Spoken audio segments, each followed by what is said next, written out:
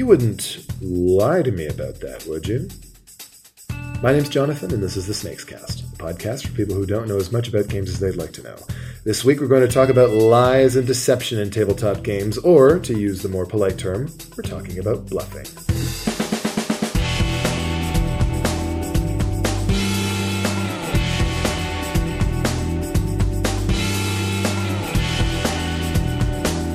Welcome back to the Snakes Cast. Joining me this week, Steve Tassi. Hello. And Holly Wider. Hi. Thanks for coming back, Holly. Yeah, thanks for having me back. Sweet.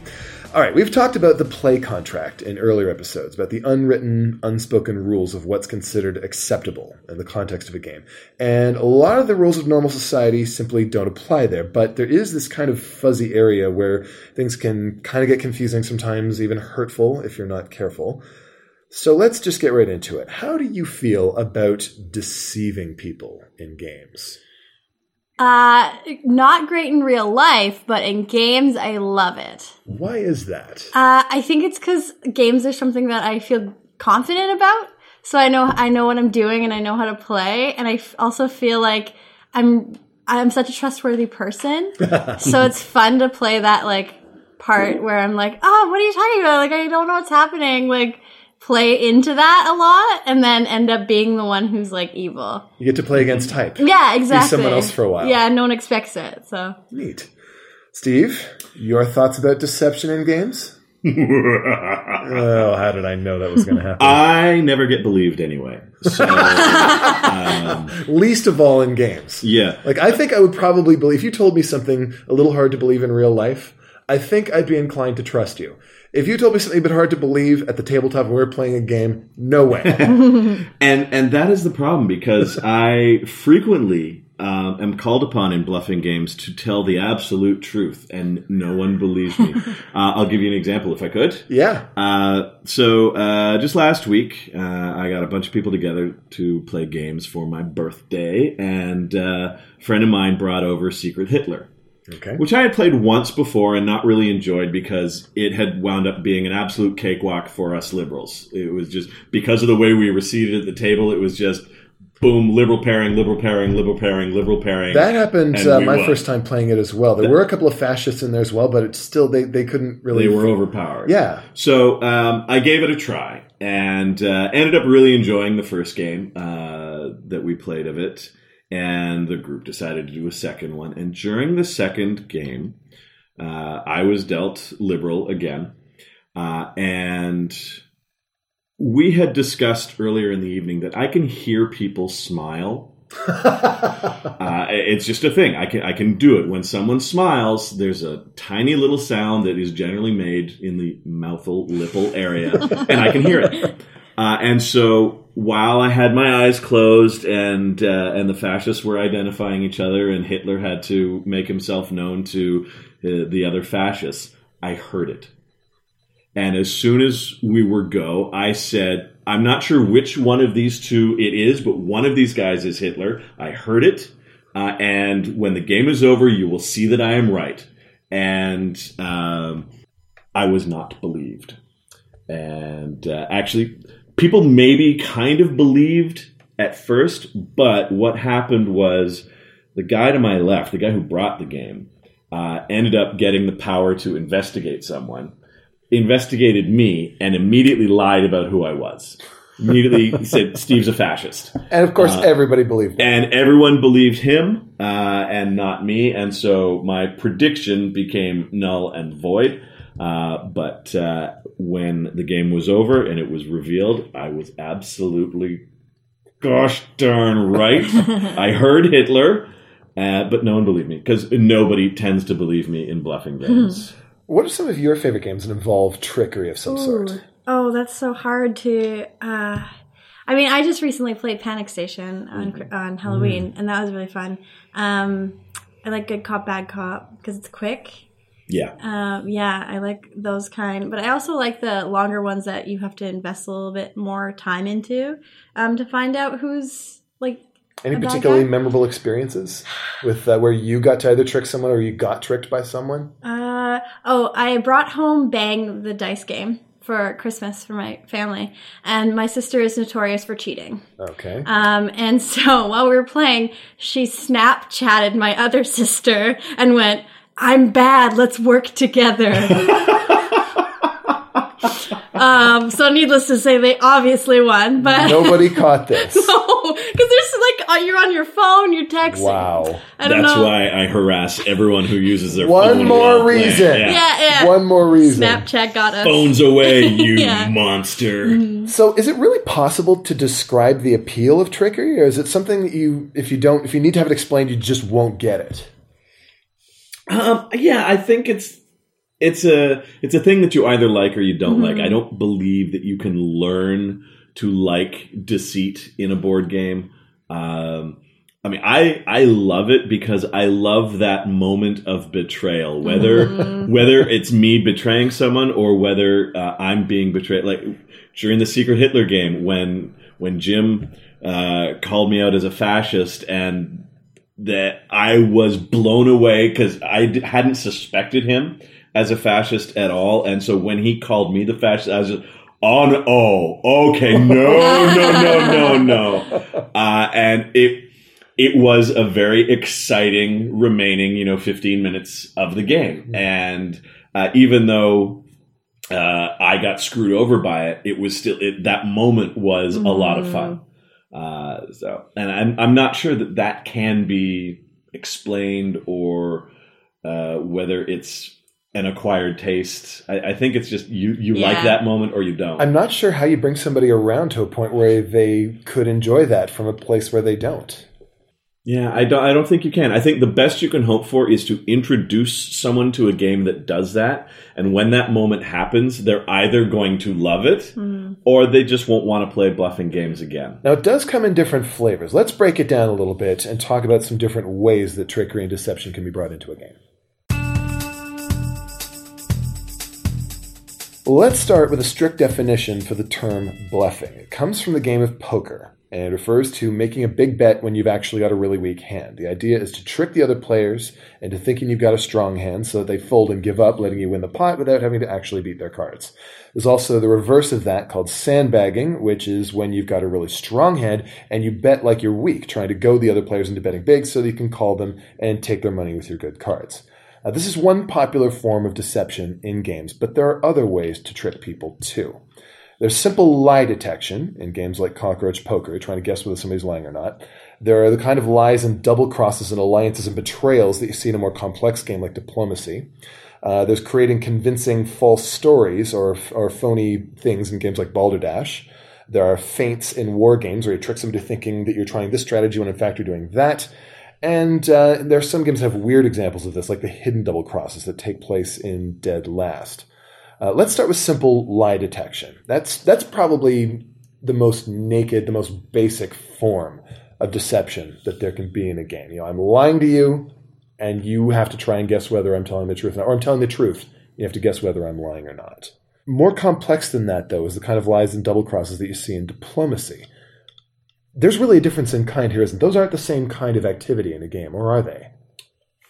I think they're different. I think that in a game like Cockroach Poker or Dixit, everybody knows that the point is to make crap up and trick people into thinking that your crap is the real crap. It's also not directed crap.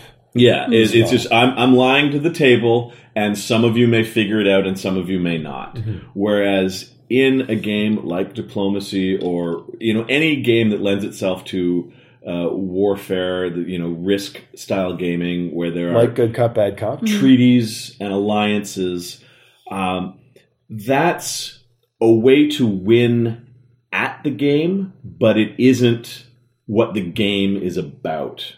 Right? Like in diplomacy, I could theoretically win the game without ever breaking, or almost without breaking an alliance.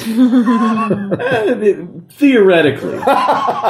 Lying is not written into the rules of the game, to the best of my knowledge, with diplomacy or with, a risk or Axis and allies, anything like that, where alliances are encouraged and talked about in the rules, but breaking of those alliances or entering an alliance knowing full well that you intend to break it and not live up to what you said you were going to do is not really in the rules. It's just the way human nature works when you're put into that sort of situation, I think. So, given that there are a bunch of different ways that you can be put in a position where you're trying to deceive the other players, which of those, I mean, if obviously there are certain players who, as we said, aren't going to enjoy this sort of thing. There'll be others who are kind of on the edge of, I don't know if I feel comfortable with this. Which of these would you say are the gentlest ones? And which ones are the most intense? The ones where it's like, oh, that's like advanced level deception and more serious type stuff. I think it kind of depends on the type of gamer. Because, again, I haven't played Diplomacy, but I played BSG, so I don't know if that's similar. But the idea of, like, if they're heavy strategy gamers, you can still play that game without being like, oh, I'm terrible, because you still have to be part of, like, working together, that cooperative bit. There is a team. Yeah, there's a team element to it, and like you're kind of like screwing the other people over by playing cards in a certain way, but it's not like flat out like to your face, like, I am playing this card and this is what it is. Believe me. I mean, for the most part, but. When you become the Cylon in BSG, or if you're the traitor in Shadows over Camelot, or the betrayer in Dead of Winter, it becomes a fair bit sharper, I think, in some ways. In that if you're playing as one of the group, one of the team, one of the people who are trying to cooperate to accomplish the goal, then there might be some deception involved in trying not to make yourself look bad. But mostly, it's fairly open. As the traitor, though, in those games, it's pretty demanding. And emotionally, you have to be ready to look your fellow players in the eye, tell them something that's a lie, and make them think it's the truth. Yeah, and defend yourself, too. Very that much takes so. a lot of energy. It's like suddenly someone will, out of the blue, be like, why did you do that? Exactly. And you have to have a good, believable, quick answer that you don't spend a whole lot of time thinking about or hemming and hawing about. So, yeah, they're harder for the liar, I think. Yeah. Games that have a written mechanic about deception are harder for the person who's trying to lie, partially because unless you're a sociopath, it's difficult to convincingly lie to your friends. But also because everyone is already looking for it in that sort of game. Going in to BSG that there's going to be a traitor. It might be you, it might be someone else, but if it's not you, you are looking at a group of people and you know for a fact that you can't trust at least one of them. Whereas I think a game like Diplomacy, or again, any of your negotiation and allegiance treaty sort of style games, Cosmic Encounter, being betrayed is harder in that game because it's not, strictly speaking, necessary to have happened. You had a choice. You did not have to do that to me, and you did it. It's not written into the rules, and therefore, while it's probably going to happen at some point, it becomes more personal, I think, at that time because, you had a choice. You didn't need to stab me in the back, but you did. Why was that? What were you thinking? Probably they were thinking I wanted to win the game. Which, again, and that's the full extent to which it does get written into the rules. I mean, the rules will incentivize certain kinds of behavior. To win at Diplomacy, you're going to have to form strong alliances where you trust each other to do what you say you're going to do, and you have to pick the right moment to stab them in the back. Because there's only going to be one person winning in the end. And it's not the same in a lot of these other games. So I guess the hierarchy is, at the lowest level, you've got non-directed deception, where I'm simply putting something out there to confuse things like in Dixit or Balderdash, and people will either make it out to be the truth or a phony. Beyond that, you've got relatively low emotional stakes games like Cockroach Poker, where, hey, it's a cockroach. Yeah, it is I'm lying to you, yes, but it's not really personal. Because that's the way the game works. Yeah. And then we've got the bigger emotional investment games where somebody might be a traitor, or like BSG or Dead of Winter, where I had a responsibility. In order to win this game, I had to be a dick to all of you. And then finally, at the highest level, You've got the alliance building games where you build you earn someone's trust and then betray that trust. That's probably the ultimate extent of that. I've had some experiences with friends who aren't comfortable with this sort of thing, actually winding up having a bad time with it. And I'm not sure how many times this has actually happened at the cafe, where I've sort of been at a table full of people where some of them are into it and maybe one or two of them who are maybe a bit more reserved. There's no way I can know whether or not they're the sort of people like certain friends of mine who, when somebody betrays them in a game, it actually feels like a real betrayal. Have you ever had an instance when you were playing a game and somebody got real-world hurt feelings because they were tricked by somebody they trusted? I've got a friend named... well, we don't need to talk about his name. Let's not do that. But I have a friend who takes games very personally. And there are just certain types of games that I will not play with him because of that. He's quite a competitive fellow. So, that's not a problem. Trying to do everything you can to win is fine, but for some reason for him, that doesn't include betrayal. Right. And I think he might be able to handle games where that's the point. So something like Skull or... Cockroach Poker. I think he'd be fine with those, but it's when we have an alliance and I guess at a certain point, it comes to a place where it's not your in-game avatar that's doing this to their in-game avatar. It's you, the person, you, Steve, that's personally betraying them, the player. That ever happened to you, Holly? I did have a friend, we were playing Avalon, and he got, very upset because he was Merlin. And it just so happened that all the females playing were all bad.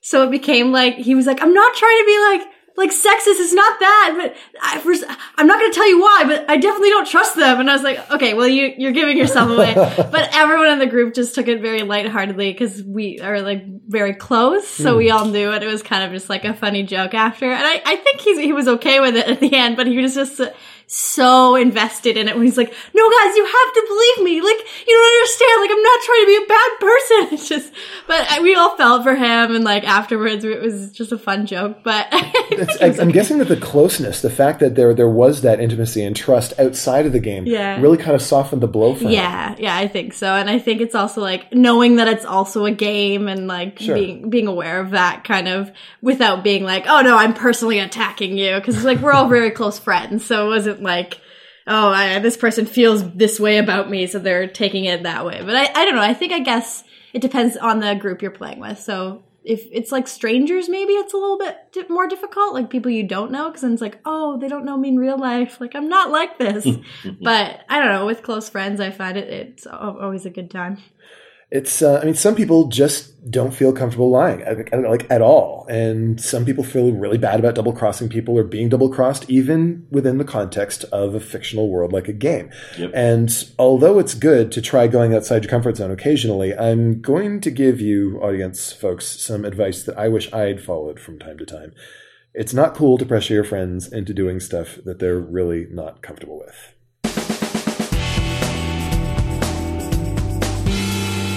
Well, that's all for this week. If you've got a topic you'd like to get us into, tweet it to us at SnakeCast or post it on the Snakes and Lattes Facebook page. Steve, Holly, thanks for being here. Thanks for having us. The Snakes Cast is produced by P.D. Douglas, music is provided by Ben Sound, and the opinions expressed on the show belong to the people in it and not the company behind it. Thanks for listening, everyone. Game on.